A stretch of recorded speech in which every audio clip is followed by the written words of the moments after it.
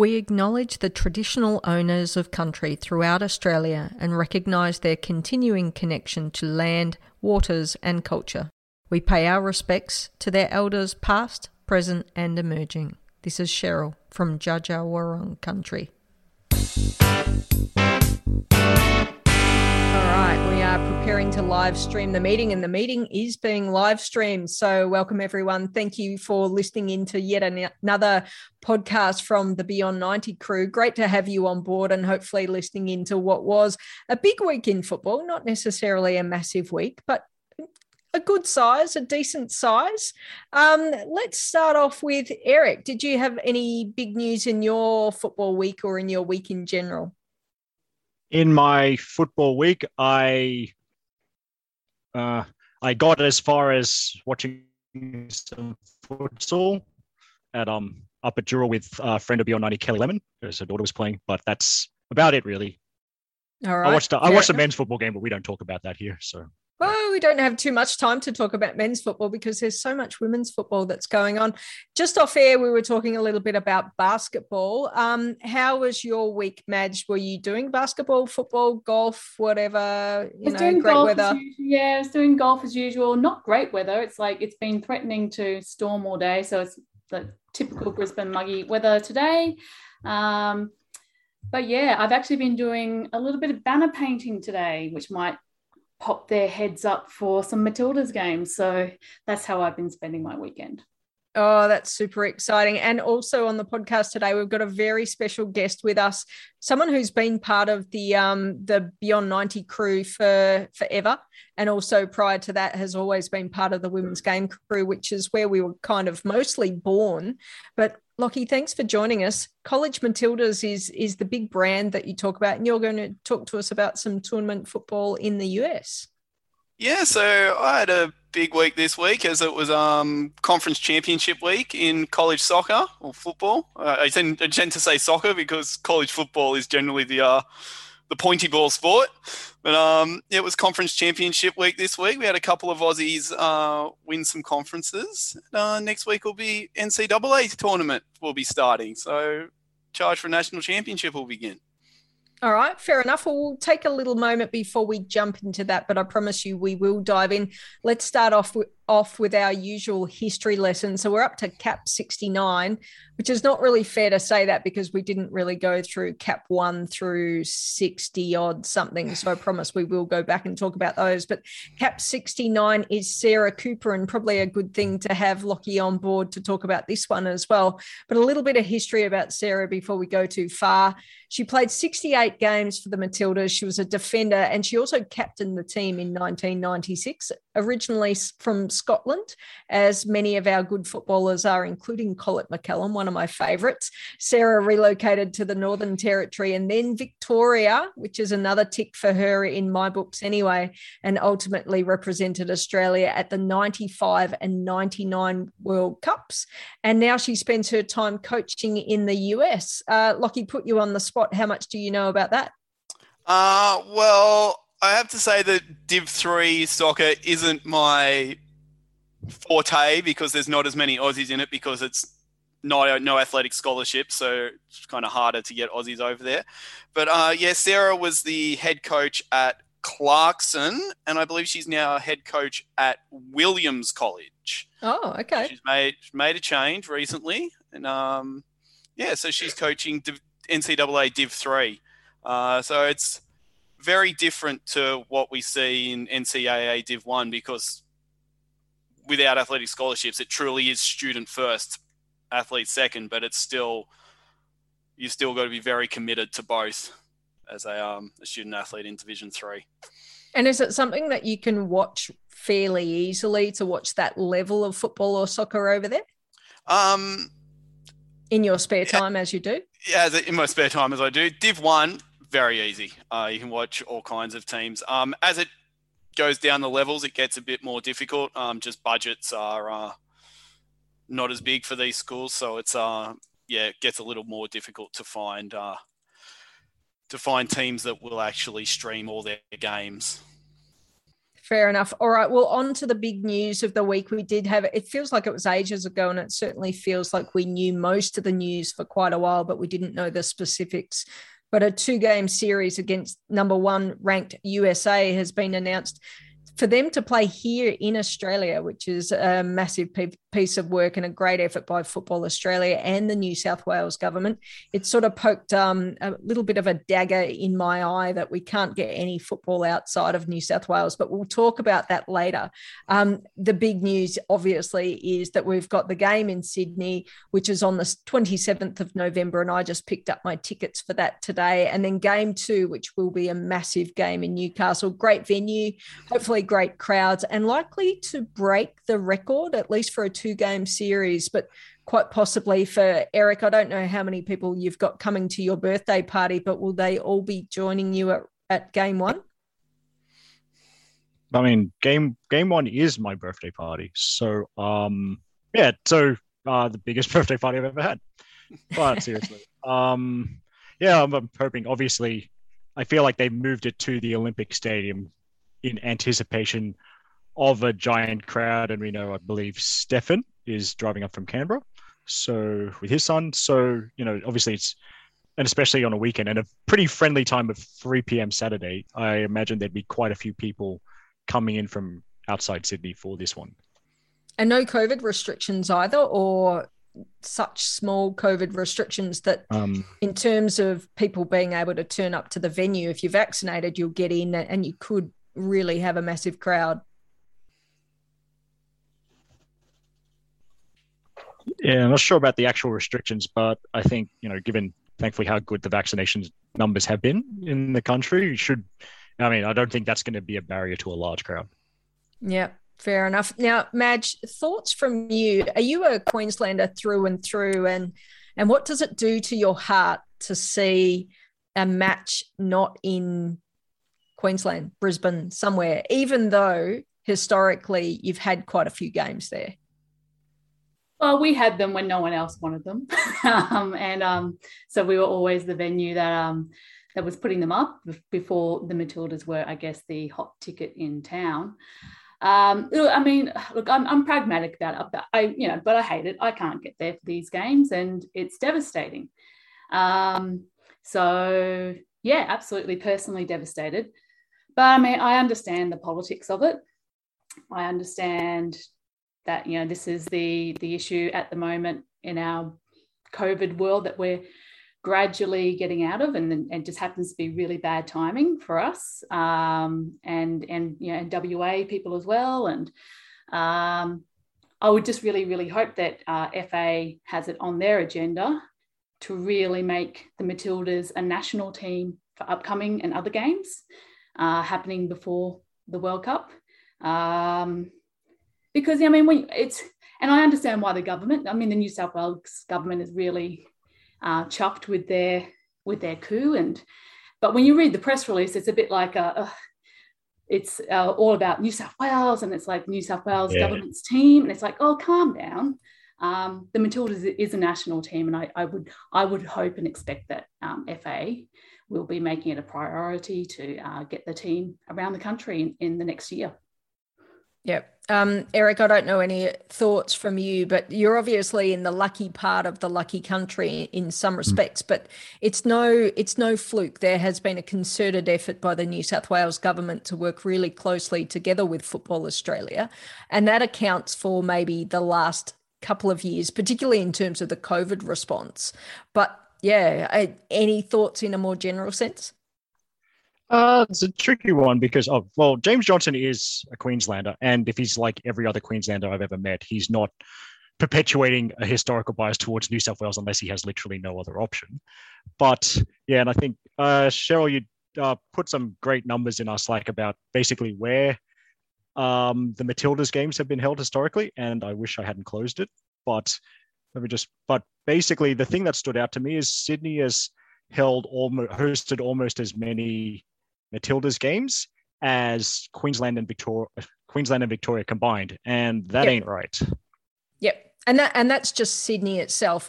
It's interesting that the Yeah. day I chose to put together these numbers was actually the day that 100 games in Australia have been held that have been recorded on the ever reliable Wikipedia that Lockie actually put me to. So if Lockie sent me there, it must be the good stuff, right? So New South Wales, New South Wales of those 100 games has hosted 47. ACT has hosted 17, Queensland 16, Victoria 11. So 11% for Victoria, and I'm feeling really hard done by. But if we're talking hard done by, we could probably not go too much further than having a look at WA, which has only hosted one, which I think was the match against Thailand. Tasmania, none. And South Australia has hosted 8. So there is a bit of imbalance, but I wanted to just, I was really fortunate. I did get a response from Football Australia today just about my question in regards to, why doesn't anyone love Victoria is not really what I wrote. But so the response that I got was venues had to be locked in and arrangements had to be made for Brazil to play and for the US to play. They needed to be locked in June and July. June, July was probably, I don't know, Victoria and Melbourne were probably in lockdown 4 by that point, and maybe things were much better at that point in Sydney as well. So it's not just that, hey, everyone's open now, why can't they play anywhere that they want? That was part of it. The other part, and I'll read it verbatim just to make sure that I'm not misquoting anything, but New South Wales was the only state who were prepared to make certain commitments around hosting matches with crowds and considering the bespoke quarantine management plan and arrangements which would enable games to be played and training to be held within the 14-day quarantine period inside a 9-day FIFA international window. So it is complicated. It's not just as simple as saying, well, fly them in, they'll be able to play, and all of the above. There's quarantines, there's FIFA windows, so it is complex. The third point is that New South Wales announced their bold reopening plans well ahead of any other state. Now, that may have been at risk, given that, who knows who was where at what point, but maybe they had their 80% COVID vaccination plan well ahead of anyone else. And the fourth thing, which is hopefully the most important and most interesting thing right now, is that Football Australia are having ongoing conversations with the other states around Matildas and Socceroos content for 2022. So that's the good bit, and probably a really good bit to end on. But what we'll do is we'll include the stats that I pulled together just around how many games have been played where, and let us know where you want the next game to be. Is it somewhere regional that's never made it there before? And wouldn't it be great to see some games in places that we've not seen? Any final thoughts on that, Lockie, for your pointing me towards Wikipedia and forever, maybe making yourself a little bit less trustworthy if Wikipedia is your true source? It is definitely not my true source, but I was also thinking that South Australia, they might have hosted 8 Matildas games, but 5 of those would have been during the 2006 Asian Cup. So really, that's exactly what I was thinking. Yeah. They've only had 3 other standalone games. Yeah. Which makes it a whole lot worse. Yep. I think my point is that once the Matildas became a bit of a hot ticket, it was a bit of, I feel like old FFA were maybe shopping them around to whoever was kind of like willing, and the governments that were really, and New South Wales government, and hats off to them. They have been probably one of the state governments that have shown the greatest support to Football Australia and hosting, both Socceroos and Matildas games. But I think if this is truly the national team, FA need to make it their priority, make sure that the whole nation, like, this isn't a parochial sort of state by state type sport that we see with some of the other codes and sports around the country. They should be making it their priority to make sure that some of the games get spread around the country some more. Yep, agree. And I didn't actually put together any stats on the Socceroos versus the Matildas to see that if there was any gender balance or imbalance of where those matches have been played, but I won't let this lie. I will be back in contact with the Victorian state member for, I think he's the Minister for Sport, Major Events and blah, blah, blah, something else. So I'll contact him again and see if we can't get a more detailed understanding of what's going on. Because for me, I think almost every time I've seen the Matildas has been internationally. And we can't expect most of our fans to be able to go off to, I've been to 2 World Cups, I've been to 2 Asian Cups. It's not that simple for people to jump around. So it's a great bonus for people who are based in New South Wales, or more particularly sort of Sydney and Newcastle, because there's plenty of New South Wales is a great big place, right? So just because it's in that state doesn't mean it's accessible to everyone in New South Wales. But anyway, not really a rant, just a little bit of information that or certainly I wanted to share around and see what people's thoughts were. All right, let's go back to the run sheet and see what else we've got in there to talk about in football this time around. Eric, have there been some big signings in the dub that you wanted to talk about this week? Yes. So the 5 that I can remember, and I did just have to consult our squads page, which was definitely updated after every signing and not done in a rush on Sunday. But sorry, just going back because I put it in the article. Okay, so I think a signing that surprised me, surprised Stefan as well. Canberra getting a couple of NWSL players, Ali Haran and Chelsea Washington, both from Orlando Pride. So I'm looking forward to seeing those two. And I think further, Stefan may have said on the pod last week, I hope one of those players is a defender. Well, Ali Haran certainly is. And also Wellington signing 3 interesting players that I've seen a fair bit of in NPL New South Wales. Brianna Edwards, most recently of University of Louisiana Monroe, and before that of Northern Tigers.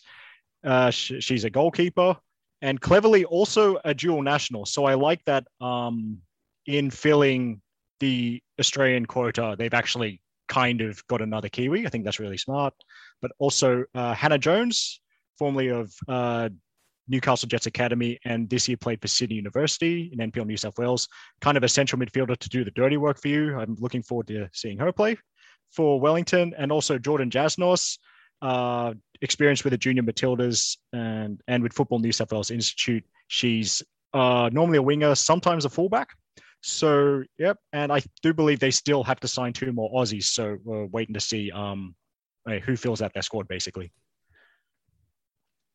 Okay, cool. Well, we are getting pretty close, actually, to the W League or the AL Dub starting. I think it's just under or just over a month away. So only maybe 4 or so more weeks. Starts very early. I think it's the 3rd of December. The first match kicks off, which might be a Friday night. And that's a match between Wellington Phoenix and who? Quick, help me out. Western Sydney Wanderers in there you go. Wollongong Stadium. Very good. Thank you for that. All right. We may as well move on and start talking about college football, because this is where we can all sit here and take a bit of a back seat and we can see Lockie will take us through all the hard work. Oh, thanks, Shaz. So it has been 12 weeks into the college season, and today the final conference championships, which decide 31 of the NCAA tournament teams. Every conference champion gets an automatic bid to the national tournament. So those were all decided today or during the past week. And we did have 2 Australians won their conference championships. So congratulations to Grand Canyon University and Sandra Hill, who actually earned their first ever bid in school history to the NCAA tournament. And Sandra Hill is actually an interesting one. It's a bit tough to call her a college Matilda because she's played for the full Cambodian national team. So she's a dual citizen, Cambodia and Australia, and got selected for the Cambodian national team a couple of years ago for, I think, either an ASEAN or an Asian Cup qualifier. I'm not quite sure.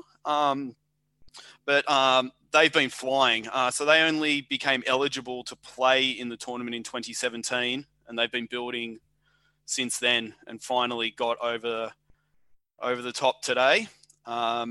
Sandra's been coming off the bench mostly. She has been a starter in previous seasons. This is actually her senior year. And so she's been playing about anywhere between 10 minutes to 40 minutes a game, depending on situations, what the coach had for breakfast, who knows.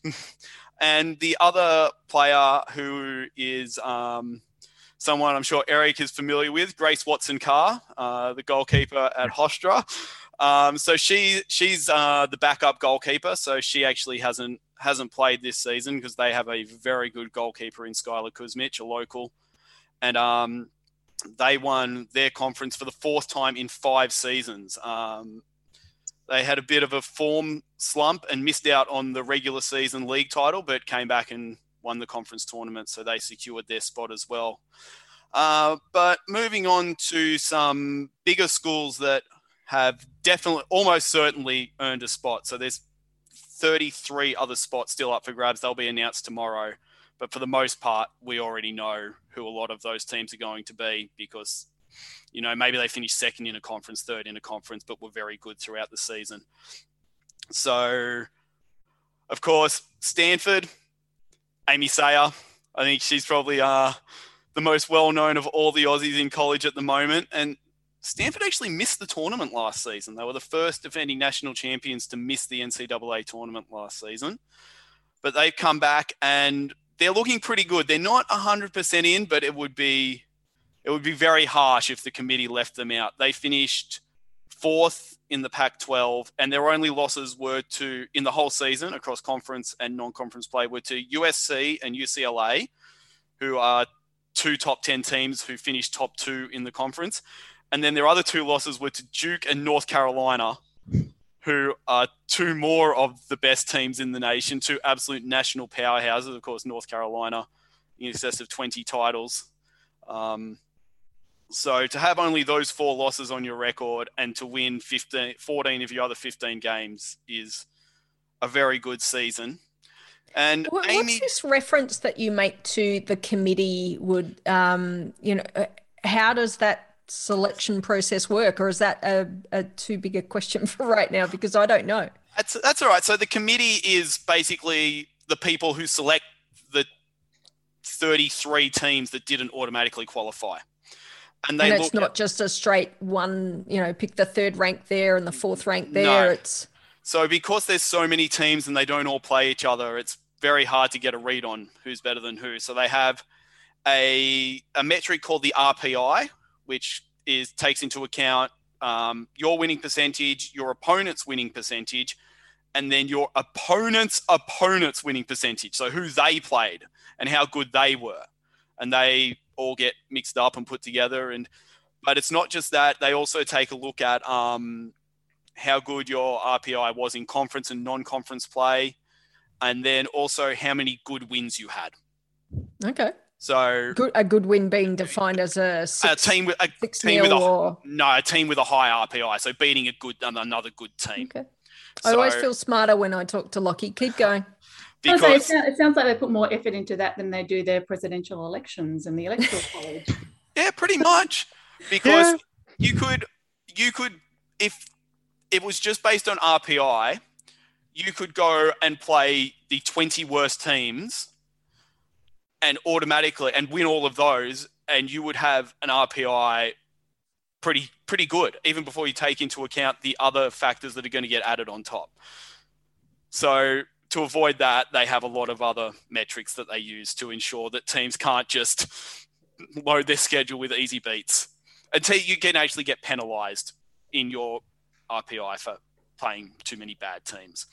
And do you have a spreadsheet which recalculates this RPI? I don't need one because Chris Henderson, his Twitter handle is Chris_AWK. He has his own website for it. He's the man when it comes to college soccer. So back to Amy. She's started 5 consecutive games earlier in the season, but has been mostly coming off the bench this season. She's tallied 2 goals and 2 assists, playing in a very good team. And Stanford, I think Stanford always want to win the national championship, but I think a realistic, good season for them will be making the Sweet 16 or the quarterfinals. They're not, the team that had Tiana Davidson and Katarina Macario and Jordan DiBiase, Tegan McGrady that, had 6 NWSL players a couple of seasons ago, but they're younger and they're on the way up. Okay. But one of the more interesting teams is the team with two Aussies, both of whom were born in the United States. So USC, University of Southern California, a conference opponent of Amy and Stanford, finished second in the Pac-12. They lost to UCLA on the final day of the Pac-12 season to UCLA, former school of Tegan Micah and Rachel Lowe. And they lost that game and lost the title to UCLA in the process. But they've got a top 15 RPI, so they're in. You don't even have to worry about waiting for the committee to make their announcement. Teams that finish top 15 in the RPI don't miss out on the NCAA tournament. So their two Aussies are Isabel Rowley, who I think is she was born in the States. Her mother's Australian. She came out and played in Newcastle as a kid before moving back and is raised in Las Vegas. So she's been a backup defender for them. She's made 12 appearances this season, averaging about 35 minutes a game. And the second Aussie, who is a Young Matildas camp call-up, Talia Grossman. So she got a call-up, I think last year or late 2019 it might have been, to a Young Matildas camp. Didn't get selected for a team, but so she's currently the backup to Anna Smith, who, like Hofstra, they have one goalkeeper who is one of the best in the nation. So Talia's patiently waiting her turn next season. And look, they're every chance to make a run to the Final Four, the College Cup. They could win the tournament. They're not the favourites, but they weren't the favourites in 2016 when former Brisbane Roar midfielder Lucinda Pullar won a national title at USC, and that was the first ever national title won by an Aussie. So, and then I guess there's two other teams. Staying on the Brisbane Roar theme, Claire Farrington at Butler, Northern New South Wales product, but played a season with Brisbane Roar. They're right on the cusp. It could go either way for them. We'll definitely have to wait till tomorrow morning to see if they make it. They're one of those teams that didn't have any of those quality wins. So they had a great RPI, 34th, but they finished third in their conference. There's probably 4 teams in their conference that have better records than them. And the committee doesn't like stacking with too many teams from one league unless they absolutely have to. And there's a lot of teams around them from other leagues. I would pick them, but they also have an Aussie. So that might be my bias. So they're really one that could make it. And Claire, I would love to see Claire get a chance at the top on the national stage because she's been really good for Butler all season. She's been a starter in most games. Occasionally there's a tactical switch and she doesn't start, but for the most part, she's been there in the starting lineup. And I guess the final one, who are the most unlikely, but we may as well throw them in because there's still a chance, is Oregon. So they have Lara Kirkby, the former Adelaide United midfielder, and their assistant coach is one cap Matilda, Rachel Doyle, former Central Coast Mariners defender, and played her college football at Washington State. And she moved into the coaching gig, and now she's an assistant coach at a very, very big school, which is on the rise. But they looked in. Everyone and their mother thought they were in. And then they picked up only 1 point in their last 3 games. They lost 2 on the road and then had a draw against Oregon State, their local rivals, just 40 minutes up the road. And their strength of record has just collapsed. And yeah, it's not looking as good for them as it was 2 weeks ago. I don't think they'll get in, but it's going to be very close. And the announcements are tomorrow, did you say? Tomorrow, it's at 4:30 p.m. Eastern Time US, which I'm not sure. I think that's probably early morning for us, around 7:30. But yeah, they say 4:30, but like anything with American sports, it never starts on time. Well, if any of our listeners are interested in that, I'm not sure how much Beyond 90 would do in that space, but we would certainly be happy to retweet what College Matildas will be doing. I will be predicated on Lockie being awake. I will, but I start work at 7 a.m. tomorrow, so I'll definitely be awake for it. Yeah, so Lara, she's only a freshman. She played one game. She got an assist in her first 9 minutes and then hasn't played another game since. But Oregon run with a really small rotation. They only use 4 subs per game. And when you've got rolling subs, 4 is not very many. Yep. So I think we should see 5 teams. We'll obviously see Grand Canyon and Hofstra because they won their conferences. USC are a dead cert to get in. Stanford should be there. And then one of Butler and Oregon. I think we'd be hard done by if they both missed out. Okay. So the tournament starts this weekend, and it finishes on December. The finals are on December 3rd as the semifinals, and December 5th will be the final. Okay, that sounds pretty good, pretty compressed. Separate question, actually. How many, and I'm not going to talk about all the different levels or different divisions, but are there a good number of coaches in the US college system who originate from Australia?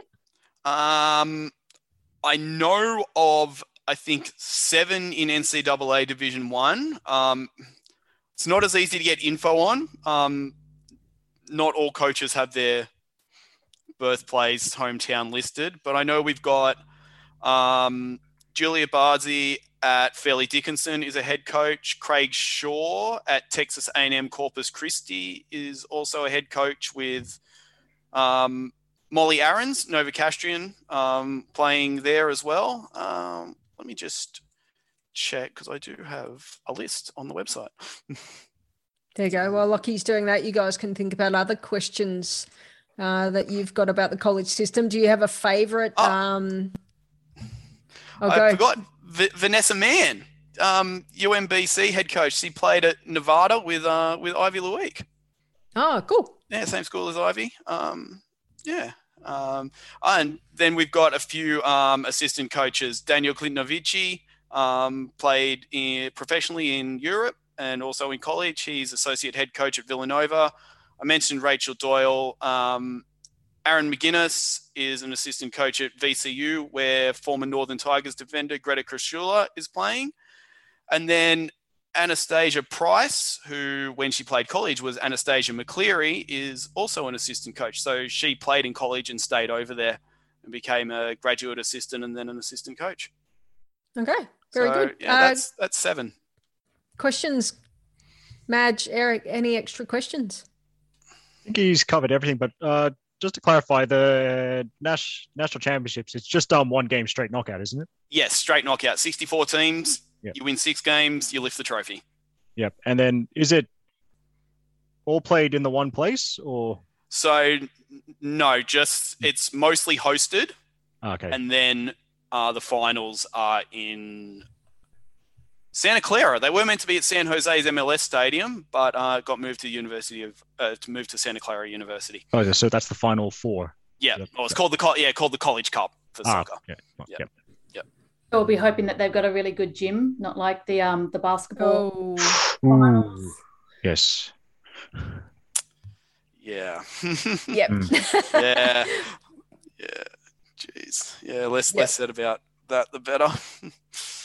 All right. Thank you very much for that, Lockie. You're more than welcome to stick around as we talk about more football from around the world. And in fact, I hope you do, because you might be able to shed some light on some of the players who we don't have tabs on at the moment.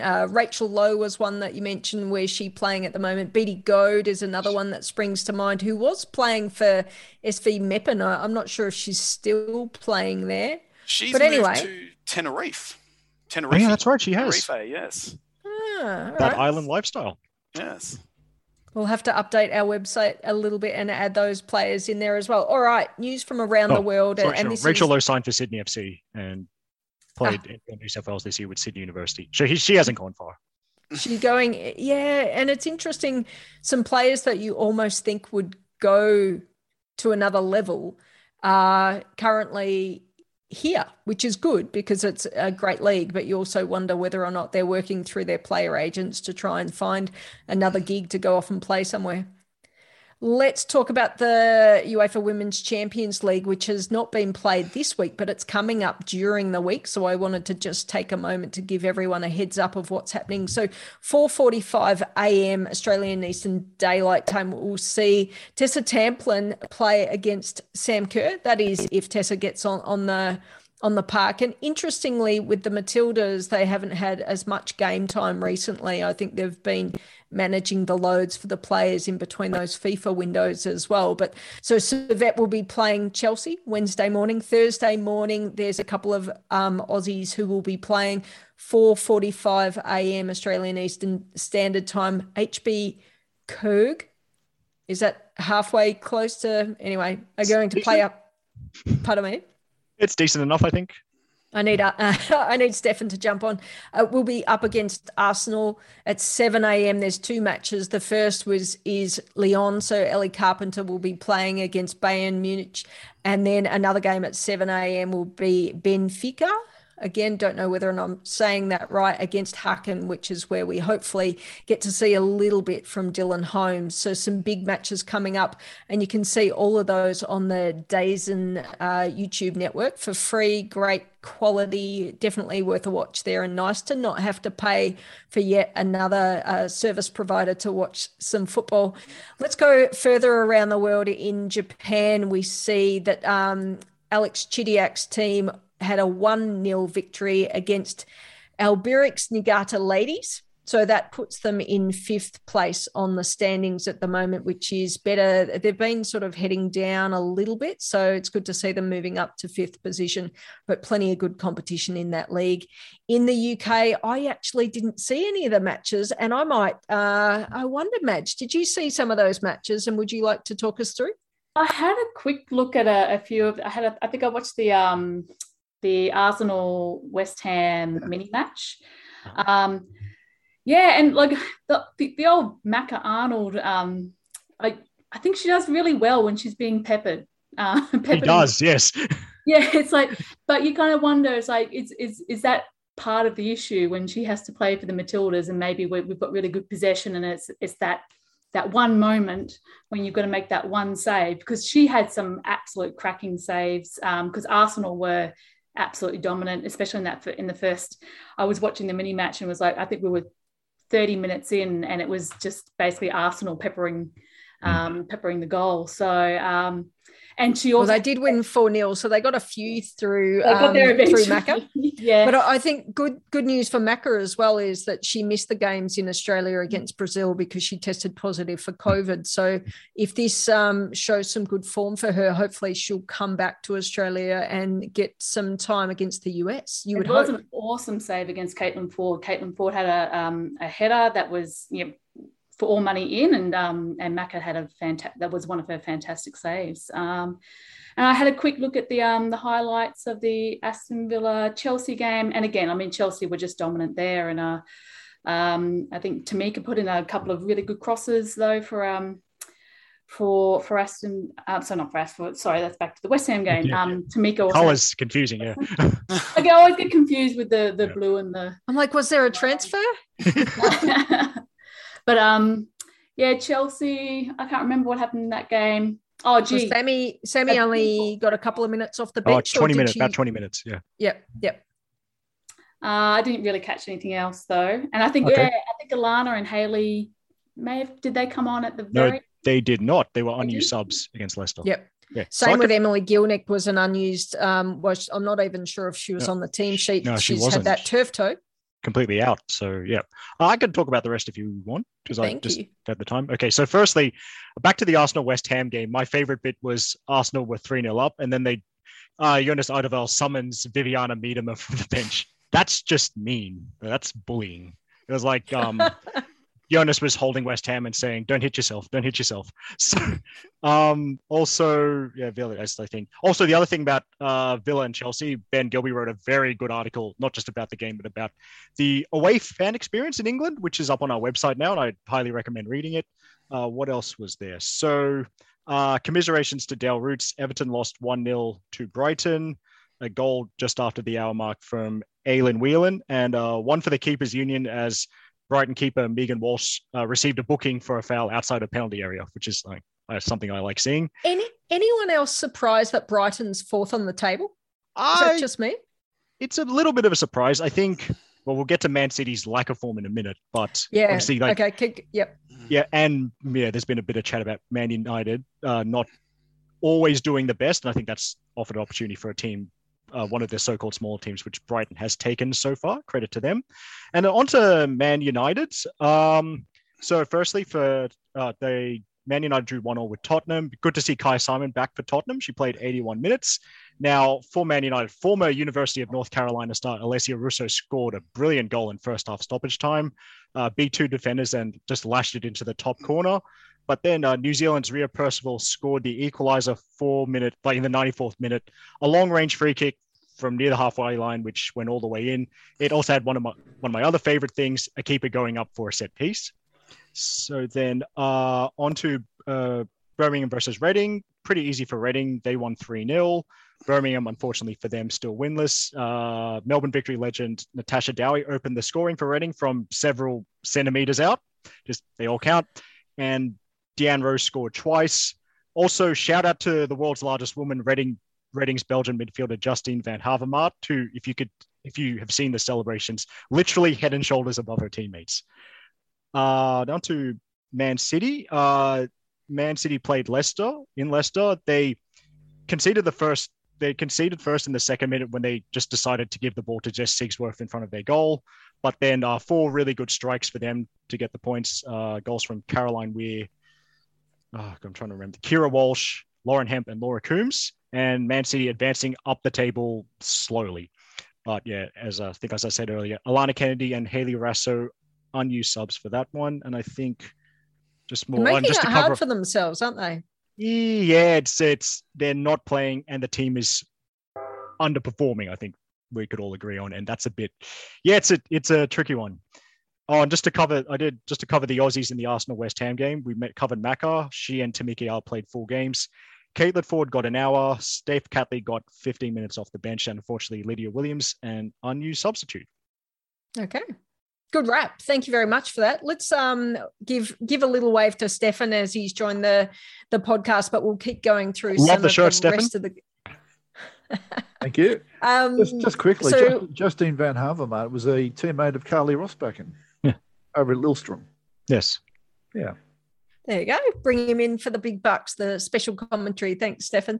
All right. So in the Scottish Women's Premier League, there's still 2 Aussies playing there. Aoife Colville's Glasgow City were 3-0 victors over Hibernian. They're currently sitting second on the table, which for me is a little bit unusual. I'm quite used to seeing them top of the table. And then the match between the Rangers, who are top of the table, and Celtic with Jacinta Galabadaracici. The Rangers ran out 1-0 victors over them as well, so they solidify their place in first position. In Europe, in France, there were no matches this week, but you can catch up on the coverage of the last week on our Beyond 90 website if you just go to the D1F section under Aussies Abroad. In Italy, in the Serie A, we have Ivy Luick played for Pomigliano against Sassuolo. They went down 4-2, and then SS Lazio with Ella Mastrantonio were 3-4 losers against Napoli. So it's really a bit of a struggle for them there, but good to keep playing football. And then finally, before I throw to Stefan, we had in the Netherlands, Amy Harrison's PSV were beaten solidly by Ajax 5-1. So getting a bit tough for them at the moment, but usually pretty competitive. Stefan, all yours, and your nice top. Better give yourself a shout out. Thank you. It's the Leeds away shirt for this season, or awesome. last season. Yes, thank you, Eric. Yep. You could go to a Western United game wearing that. You could. Good. I hope you're all well. I've had a really good day. I've got my Matildas tickets, so I hope everyone else has as well who's going. And I've also managed to have a really good chat with Lauren Keir from Canberra United this week. So it's been a really good week, and I'm looking forward to getting a story out for all the Canberra United fans out there. And there's one or two in this group as well. But anyway,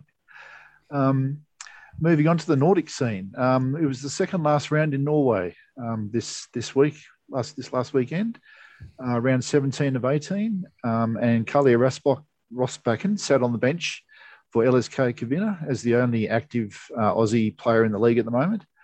And they were favoured to beat 8th place Lynn Lightning away, and they did so, winning 2-1 in pretty dark conditions. The second half was really quite something as far as the amount of darkness that came over the pitch while the game was being played. And as I said, Carly didn't get onto the park, but that win has guaranteed them 3rd place for the season, and they've therefore taken out what they call the bronze medal. They work in terms of gold, silver, and bronze, which is how they have their awards over across Europe pretty much. So you'll notice over in Sweden, for example, which I'll mention in a moment, they're all wearing gold hats when they celebrate their championship. So yeah, Carly and her team have taken out the bronze. So well done for a group that's, from what I heard yesterday, has been had a much smaller budget compared to every other team in the top 4 for their top steering. So well done to Carly and her team. Over in Sweden, yes, it was the final round, and it's been a great year in the Swedish league, in the Damallsvenskan. Every Aussie who played in that league found their way into a Matilda squad at some point this year. So just goes to show that, making that sort of move can really pay off. So you get a great life experience. You have to be a bit brave, of course, to get out there and put yourself out there. But everyone who went out there had a look in Matilda. So yeah, look, it was a really good thing to do by the looks of it. But on that basis, so just starting with Rosengard, so where Charlie Grant and Tegan Micah are, they won 2-0 away to 9th place Djurgårdens. And Charlie played the last 13 minutes, and Tegan was on the bench for that one. She's been on the bench for the last 2. How's Tegan going, given that the Matildas matches are coming up? And I say soon, but I know it's not that soon. But I count differently when it comes to football. Is she getting... Is she okay? Is she improving from where she was in terms of the injury? She hasn't had much game time in the last couple of weeks. So I think they're managing her load as well, from what you were saying, some of the other Matildas. They'd already wrapped up the title, though, in the game where she got injured. So they don't have to have her out there every game. Yeah. Probably a good opportunity to play Angela McCuser, I think her name is, in goals. So, yeah. But she was prominent in the celebration. So it was really nice to see them both with the gold hats on and having a great time at the end. So over at Häcken, BK Häcken, where Dylan Holmes is, they lost 3-2 away to Eskilstuna United, who is also 3rd in the league.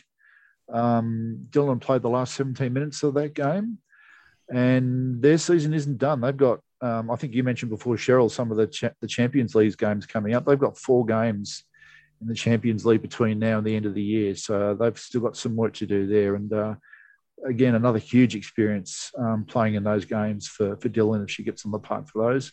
And she's what kind of match payments do they get for those? Geez, I asked some weird questions along the way, but yeah. I couldn't help you with that. Sorry, I have no idea. But it's one hell of an experience, wouldn't it be? It's incredible. Yeah. Over to Vizio, where Polks is. Polks scored another goal. She scored the team's second goal in a huge 8-2 home win over 8th place to Rebro. And Rebro, if you remember from what I said last week, were the team that jumped over about 3 spots into 5th, and now they're back into 8th. So that's how close that middle part of the table was towards the end. So it was a glanced header off a corner. So she was, again, very excited and did the Polks celebration that we know so well. And they will be probably ruining, although they finished 5th, which is a very, very creditable result. They will be ruining that loss last week against 10th placed AIK, because if they had won that, they would have got 3rd place and would be in the Champions League in that 3rd spot.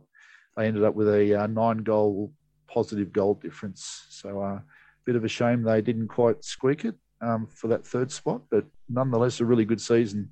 And I think Claire Polkinghorn is really, really happy with the club there, obviously having signed on for another season. So it's good to see.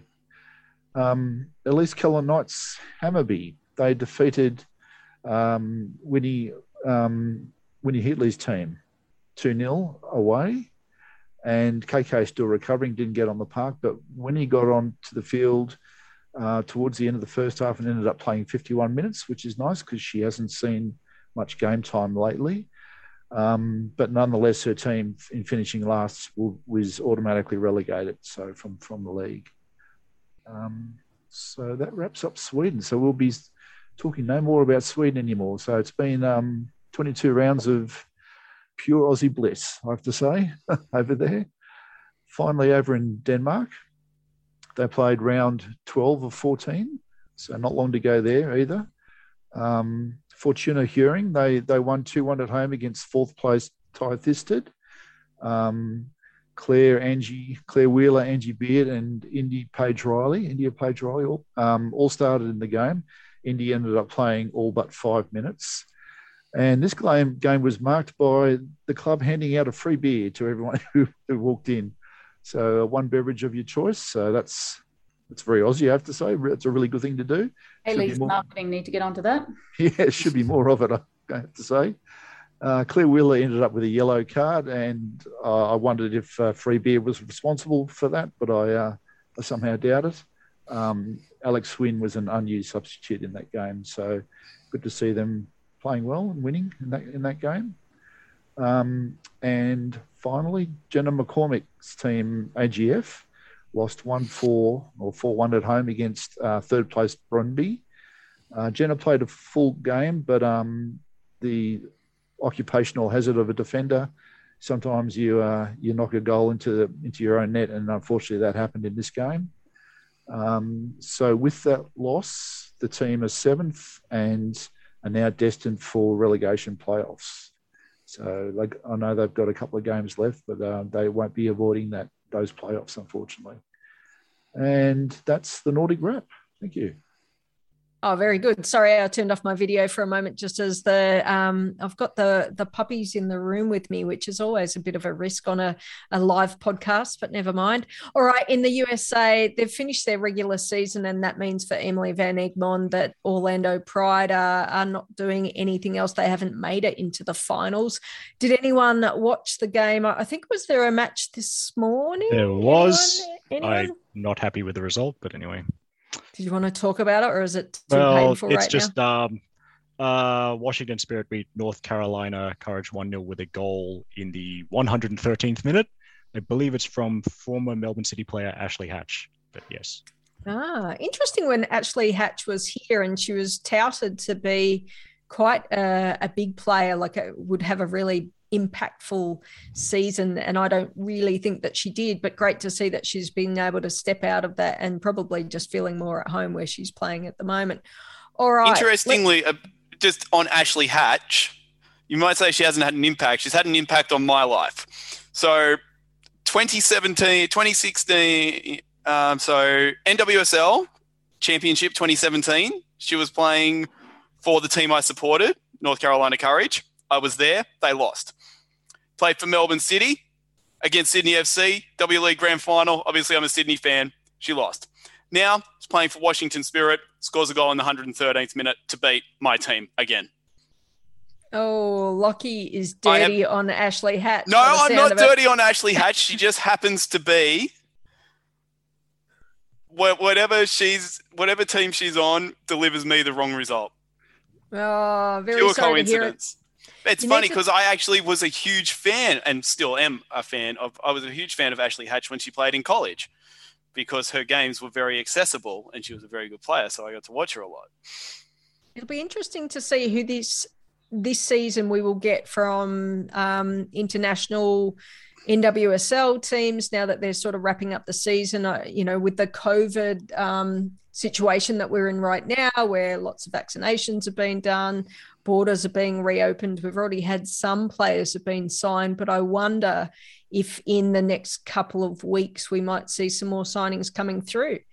All right, let's talk about our Queens of the Week. And I think Eric should get to kick off because he's had his Queen of the Week in there for at least the last 6 days. Yes, thanks, Cheryl. I got in early. One thing, and appropriate with Lockie and his wonderful knowledge of college soccer on this week, that I picked someone who's received an honour from a university. So Chelsea defender Millie Bright received an honorary doctorate from Sheffield Hallam University for her contributions to football in the past week. And not long after, Kim Little from Arsenal was awarded with an honorary doctorate by the University of Hertfordshire for similar reasons. Oh, by the way, Kim Little got to 50 WSL goals overnight with a double against West Ham. So good on her. And now I'll steal this idea of social media. I can't remember who. Now, Fran Kirby has an honorary Doctor of Science from the University of Winchester for on and off-field achievements, but specifically work supporting mental health and well-being.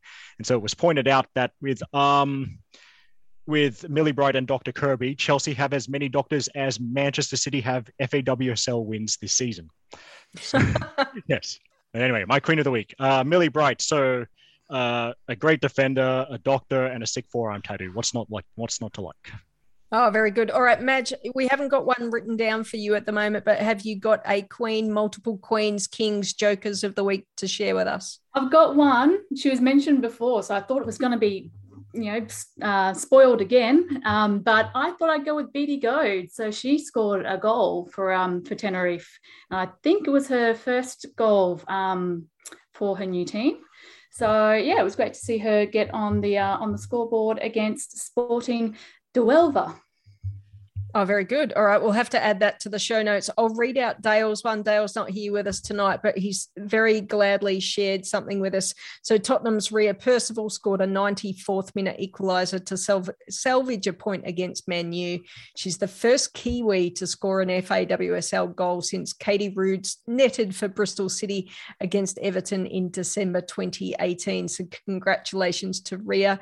I have been able to grab a picture of Ria for our pod post, and then I've got one as well for Millie Bright. But Stefan, you've thrown a spanner in the works because I could not find one for you. There is a beautiful picture on our post, actually, Cheryl. So I don't know who found that one, but was that you, Eric? Oh yeah, it's me. I just I was trying to find the free beer post on Fortuna Hearing Instagram, and I got there. So yeah, did very well. So we're all covered there, Cheryl. So. Yes, I just wanted to acknowledge Fortuna Hearing as Queens of the Week for me.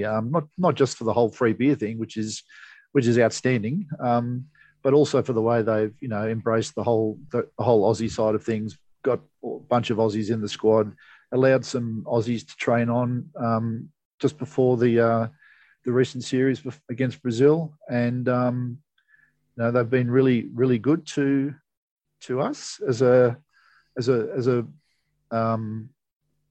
players who are seeking to go overseas from a long time, many years since Alison Foreman and since beyond. So yeah, just wanted to acknowledge them, but also wanted to give a shout out to Samantha Ems, who was Wagga City's NPL capital football goalkeeper for last season, and she made the Young Matildas training camp, and she's just joined Tuggeranong United for the next season. So.